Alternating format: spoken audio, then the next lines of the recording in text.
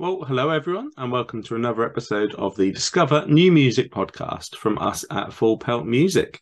Shortly, we'll be joined by Ed Barnes to talk about his single "Criticise the Poor," which we've featured recently over on our Discover New Music playlist on Spotify. But before then, the usual reminders from myself. If you would, please do follow us on social media. We are on Facebook at Full Pelt and on Twitter and Instagram at Full Pelt Music. And of course, if you would, please do hit that like button, hit that subscribe button, wherever you are watching or listening.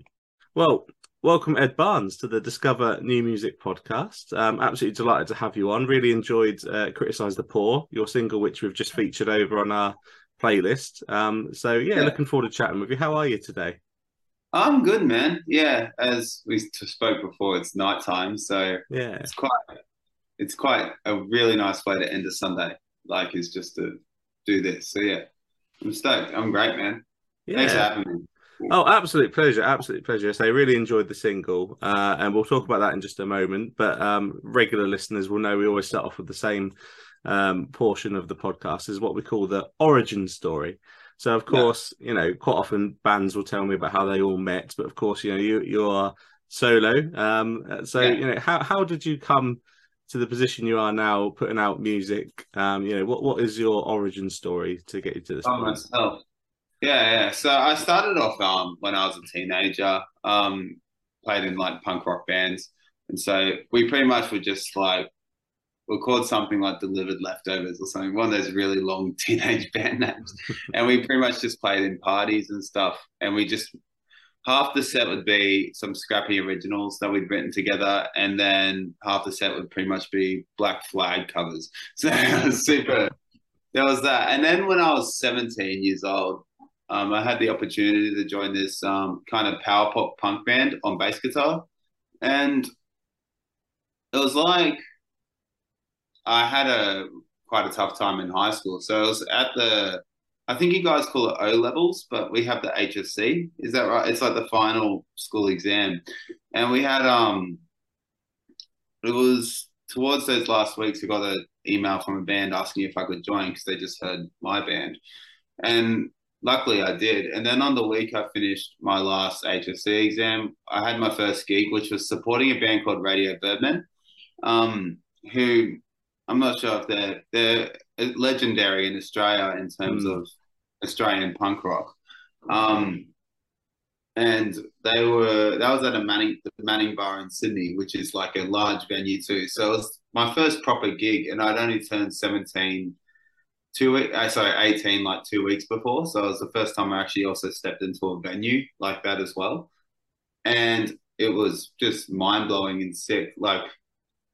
And then after that, we kind of throughout the years I was with that group for about 5 years, and we just did constant Australian touring, and we developed quite a resume. We got to play with Flogging Molly, Beans on Toast, your mate, I know, Marky Ramones, CJ Ramones, Stiff Little Fingers, the Ruts DC now.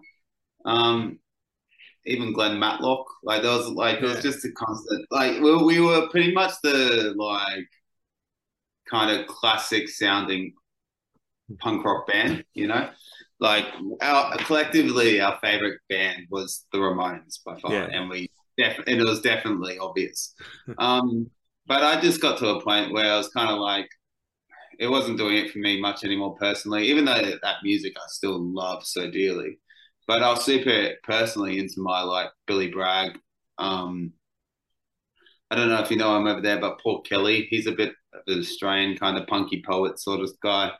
Frank Turner and stuff. And then I thought, and it was actually after seeing Beans on Toast, because we played with him with that Flogging Molly at that show together.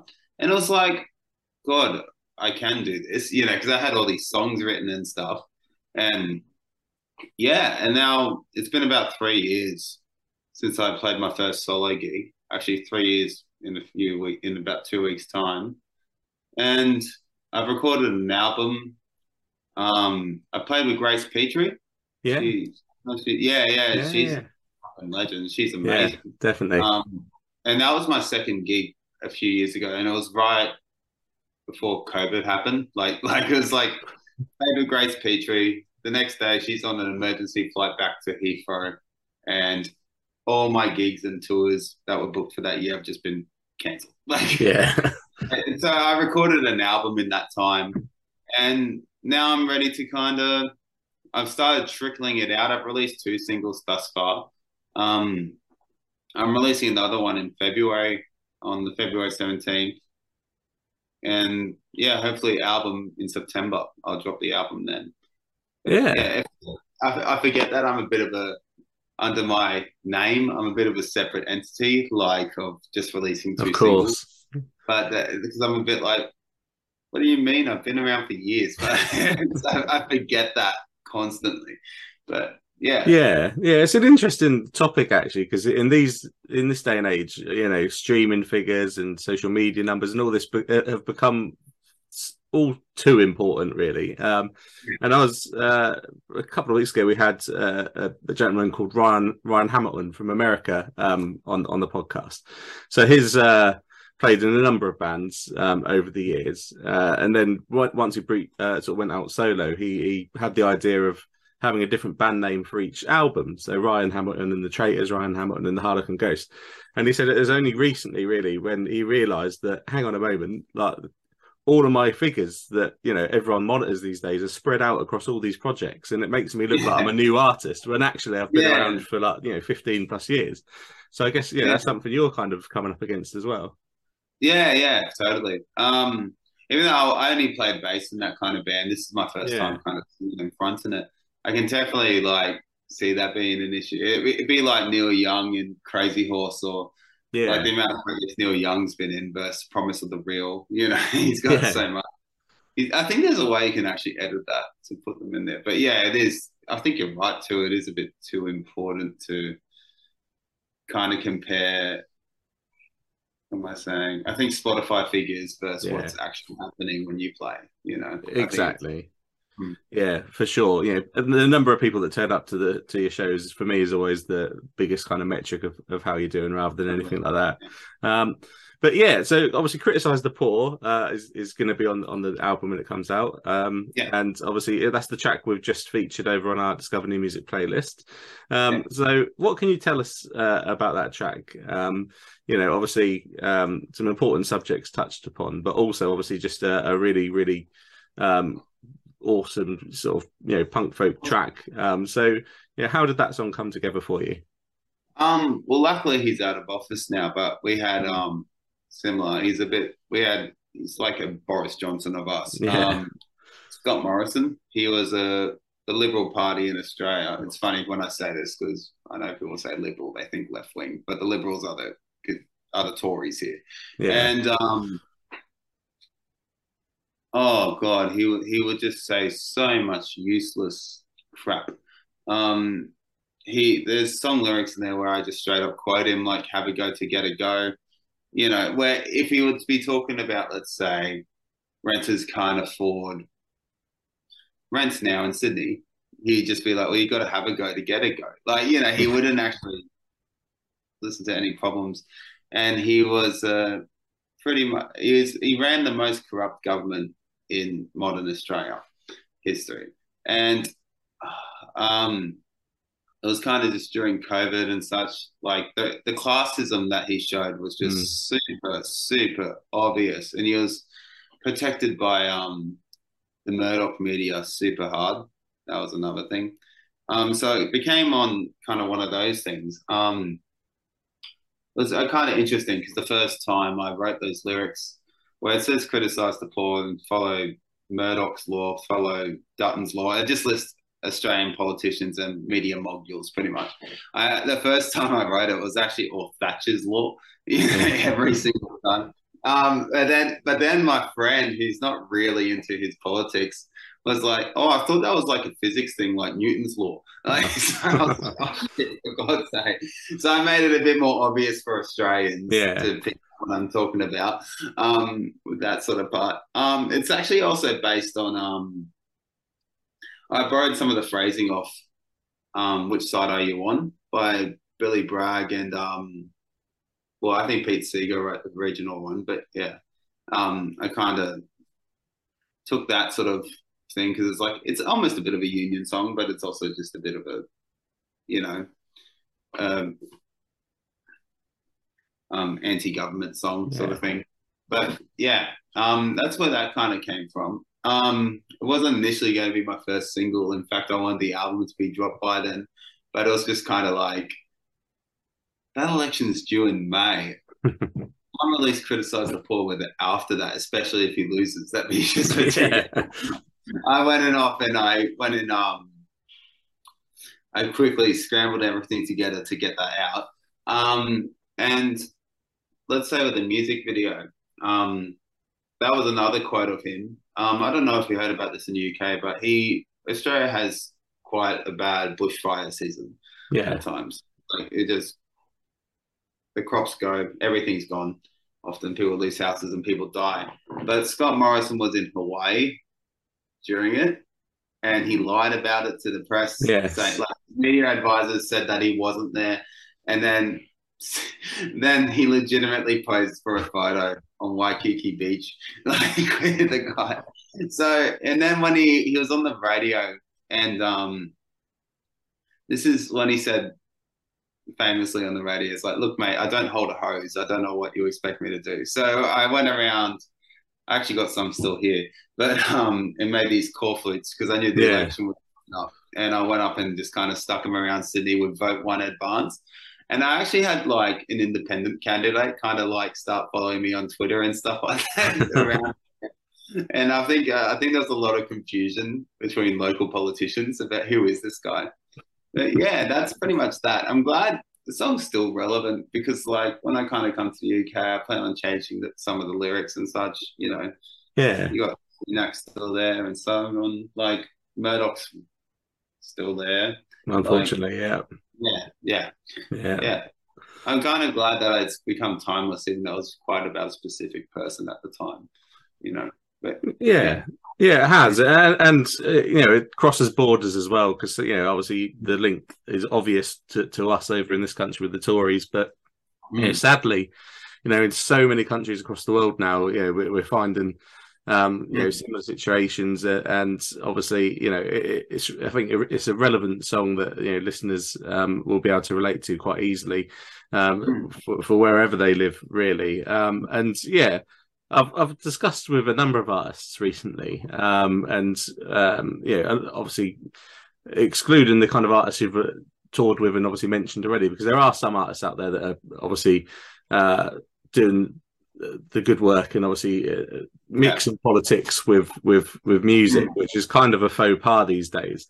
So yeah, I just wanted to touch on with you as well, as I have with some others recently. You know, how important is it to you to be able to use the platform that you have to discuss such topics? Because again, it feels to me that a lot of that has gone away. You know, you mentioned a lot of the artists, Billy Bragg, you know, not to age them, but it's quite a while ago. And newer artists these days are almost afraid to alienate audiences because they're competing for, you know, such a thin slice of an audience that they don't want to alienate them. But of course, you know, I think politics does belong in music, and clearly, I'm guessing you're going to agree with me on that one.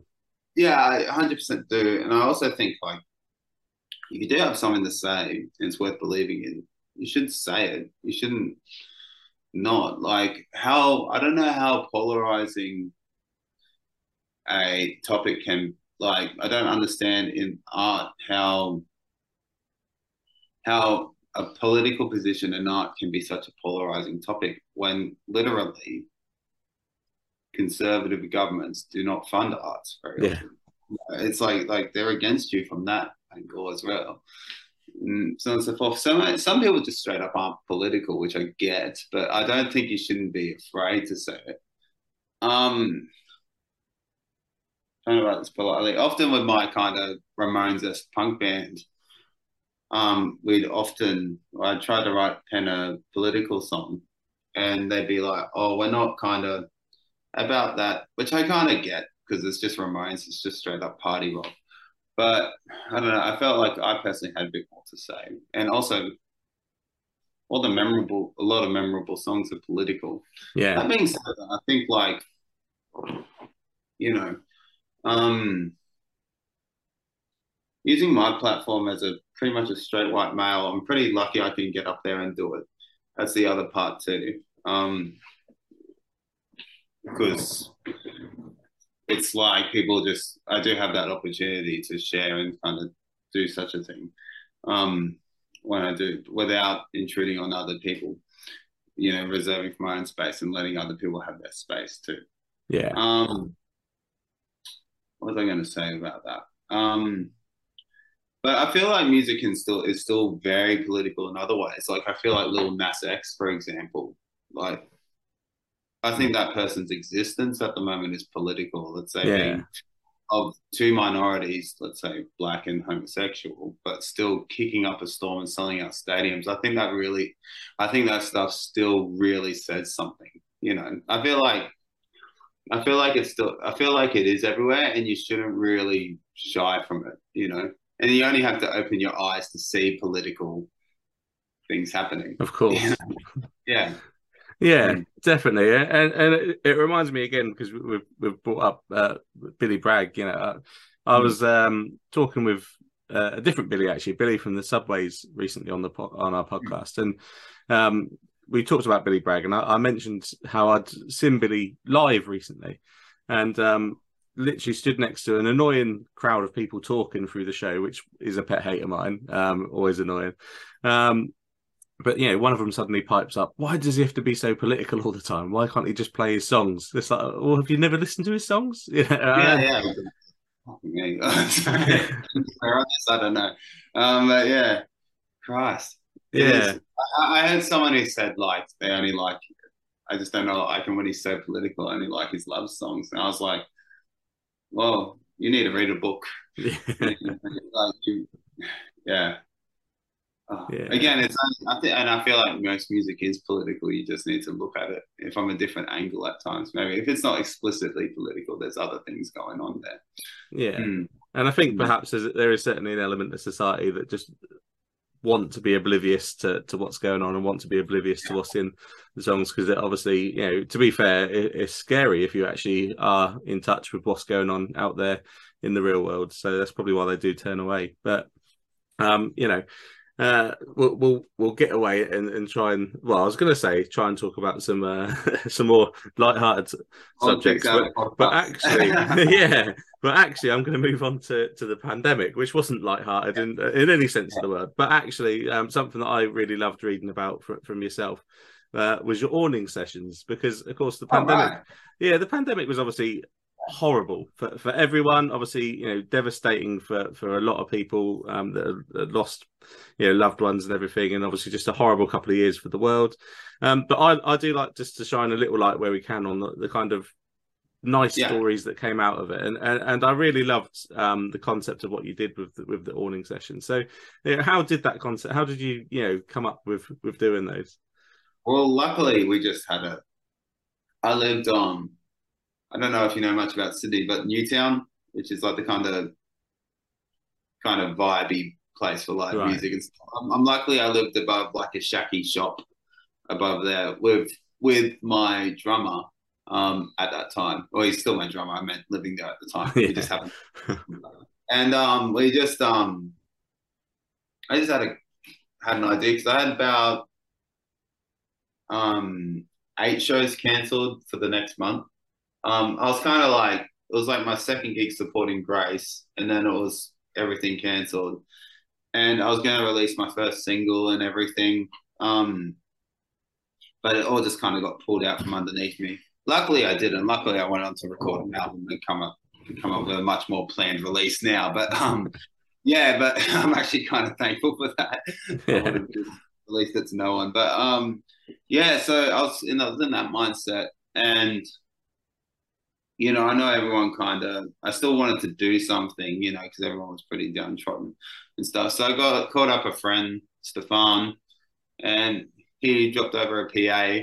I kind of tested it to see if it would stand on this awning, and I was like, it works. We can do this, and I can stand on it. Because we used to sit and drink there, like maybe at like 3 a.m. after a long night, and just kind of have a relax on there or something like that. And we just decided Sunday afternoon we'll live stream it and such.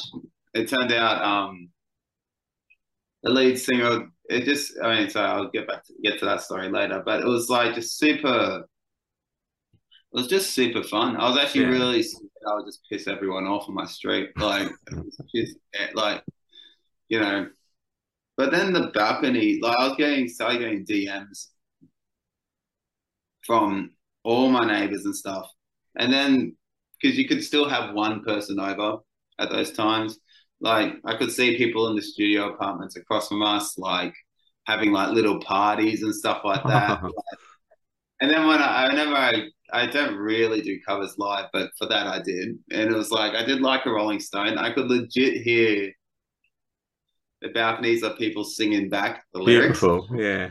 Yeah, and then crowds gathered at the bottom, and like a lot of the neighbors I knew started timing their, 1 hour a day outside activity to come to that part of come down my street and have a watch. It was the best. It was actually some of the most ridiculous fun I've had doing that. And it was the lead singer of the DMAs lived across the road from me, so I got the tip. I think his wife messaged me with a selfie. I was like, got the tip of the hat from him. I was like, oh, that's nice. Sick. Yeah. They're huge in Australia. I know they're pretty big in the UK. Yeah. Yeah. So I was like, that's amazing. I didn't even know he lived there. But yeah, that was actually some of my favorite gigs in my life, I reckon. Those shows. Yeah. They were my favorite. Like, because it's just kind of a bit inventive. I mean, massive Beatles fan, so yeah. I was like, yeah, that was sick. That was that was very heartwarming. And even like, I was a bit nervous about Cops, but I was a bit like, what could they do? But then Cops started watching, like, it was actually amazing. Yeah, beautiful thing, and it does still feel weird, to talk about beautiful things coming out of the pandemic because it was such a horrible time. But so many artists that I talked to, it presented opportunity where opportunity didn't exist because they're normally in a touring cycle and a recording cycle, and all of a sudden I had all this spare time to get creative and to do different things. And obviously I loved the idea of the awning sessions, and obviously it was a fantastic thing, not just for you but obviously for everyone that could witness it, and obviously brought a bit of light during dark times. Of course, the other thing you touched on was for yourself again, obviously being able to spend some time and obviously get this album worked on, which perhaps you may not have had the opportunity if it wasn't for the pandemic. So I mean, you've touched on September as a potential release date. Obviously, what should people that are getting into you now through obviously the singles coming out, what should they expect from the album as a whole when it does arrive? All right, so I've released some of the punk on it. I released the song All Things, which was a bit of more of the kind of narrative-based lyric writing I do. My next single, I'll just say Love Poem on a Bookmark, which is coming out in February. That's a very lyric-based one. You can expect everything. Like, really, I'm not trying to sound too, like, Viva Rockstar and stuff, but it's like, it's got some punk rock. It's even got a bit of country at the end of it. Like, there's banjos, there's cellos, there's violins. Like, we kind of packed it all in. What it's kind of like is a bit of there's a bit of Billy Bragg style in there, solo electric guitar. There's a bit of just kind of Aussie rock style, and then there is punk rock. So there's kind of a fair bit of everything in there, except with, I'm gonna say, just kind of narrative-based storytelling. That's pretty much it. It's a storytelling. Yeah. Yeah, well, certainly whets the appetite, and listeners obviously need to check it out when it comes out. So obviously the best way to stay up to date, and we touched on it a little bit earlier, best way to stay up to date with everyone these days is social media. So obviously anyone listening to the podcast that wants to keep up to date with Ed and what he's up to, Instagram, Facebook, Twitter, TikTok, I believe as well, all Ed Barnes AU, which makes my life easier. I love when an artist has the same handle on each one. And I only do TikTok because I have to. Same, yeah. I look at that app and it is a sensory overload. Like the second I open it, I just see someone dancing or screaming or some crazy prank. I'm like, what is going on? I actually mute my phone before I open that app. Oh, I agree fully. I feel so old when I go on it because I don't understand it. So I think it's great, but I think it's actually kind of awesome. But I'm like, okay, I'd actually pay some teenager to do this for me. Perhaps that's what I do need to do, definitely. Yeah. Obviously, with the album coming, exciting times, and obviously with that normally comes shows. And I know that in our previous communications with each other, you've touched on there's some plans afoot to try and get across to the UK. So, I mean, for both listeners that are obviously joining, familiar with yourself in Australia, and obviously listeners in the UK checking you out, what are your plans? When might Australian and UK fans expect to be able to catch you at a show? So in February, I'm doing a quick Australian tour. Luckily with Australian tours, I got kind of friends around everywhere, so it's just a text message away for each of them to get those. So I'm doing that which I'm going to Adelaide, which I haven't done before. That's like the thing about the UK versus Australia, which I've realized in booking a UK tour, is the cities are just so far away from each other in Australia. Yeah.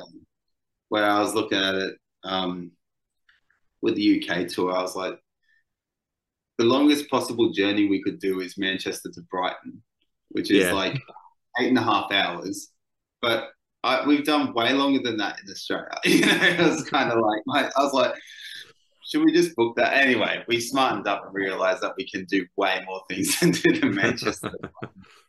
In the UK, I've luckily built an amazing network of people like Arms and Hearts, Fraser Morgan, KDMF, like just all these POG, like there's so many, Jake Martin. I'm just listing them now. All these people I've met through emails. And yeah, my first show in the UK is April 6th in Colchester. And then we kind of go through to Bristol, to York, to Stourbridge, I'm just going to try to list them all. London City, Kingston, Brighton, about 12 shows across the country. Yeah, for 3 weeks. But yeah, I tried to list them off my head and I actually couldn't.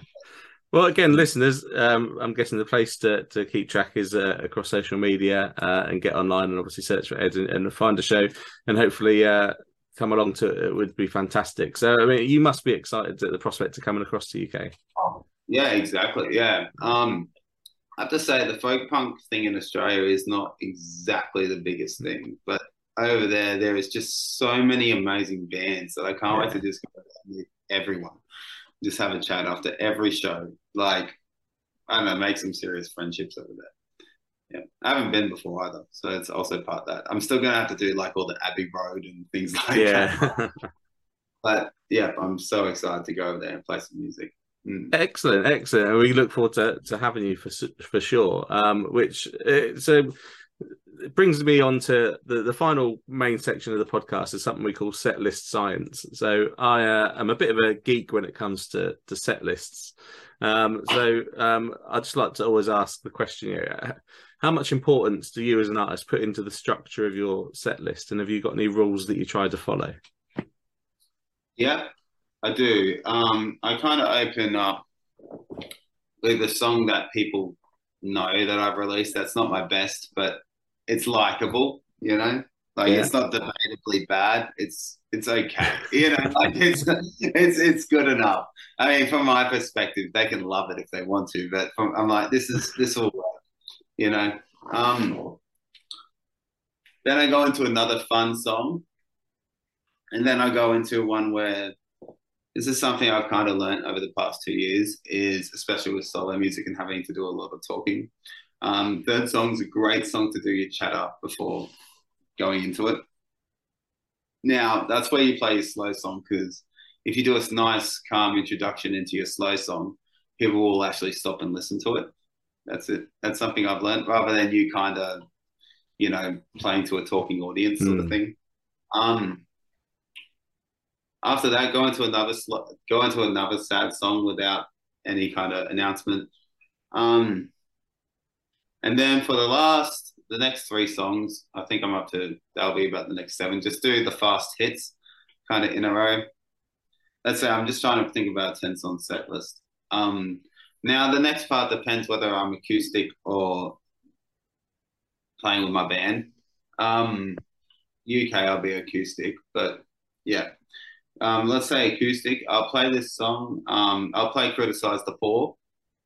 Let that kind of ring out, and then go into my probably the song that's going to be the top single when the album's released. Yeah. There's actually a live video of it called Hey Noel. That seems around Sydney circles, so people have heard it before. That's kind of my top one, and I'll make that.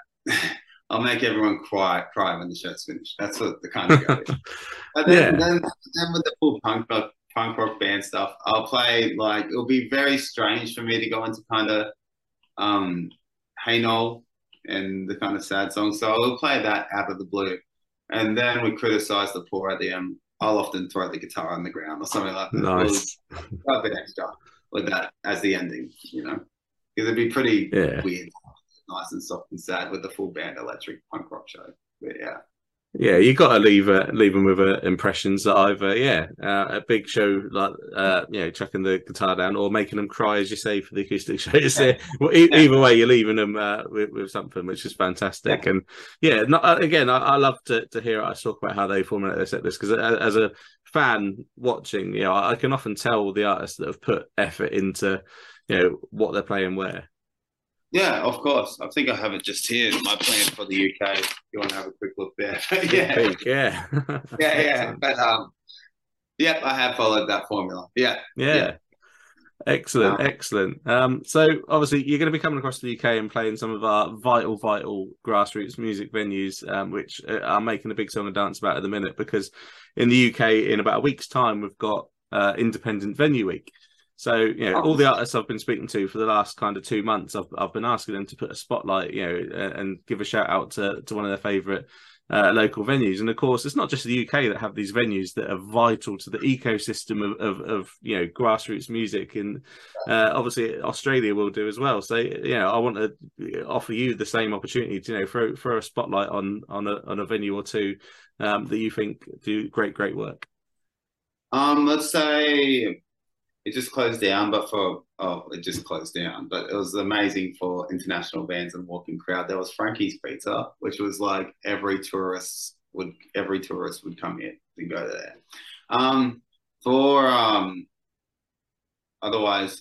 acoustic venues, the Midnight Special in Sydney is my absolute favorite. The staff, everyone, they're super lovely. They're so generous to me, like for letting me play there a few times and so on and so forth. And it's always just a great show. And you could be playing, they often just do like folky Wednesday nights and stuff like that.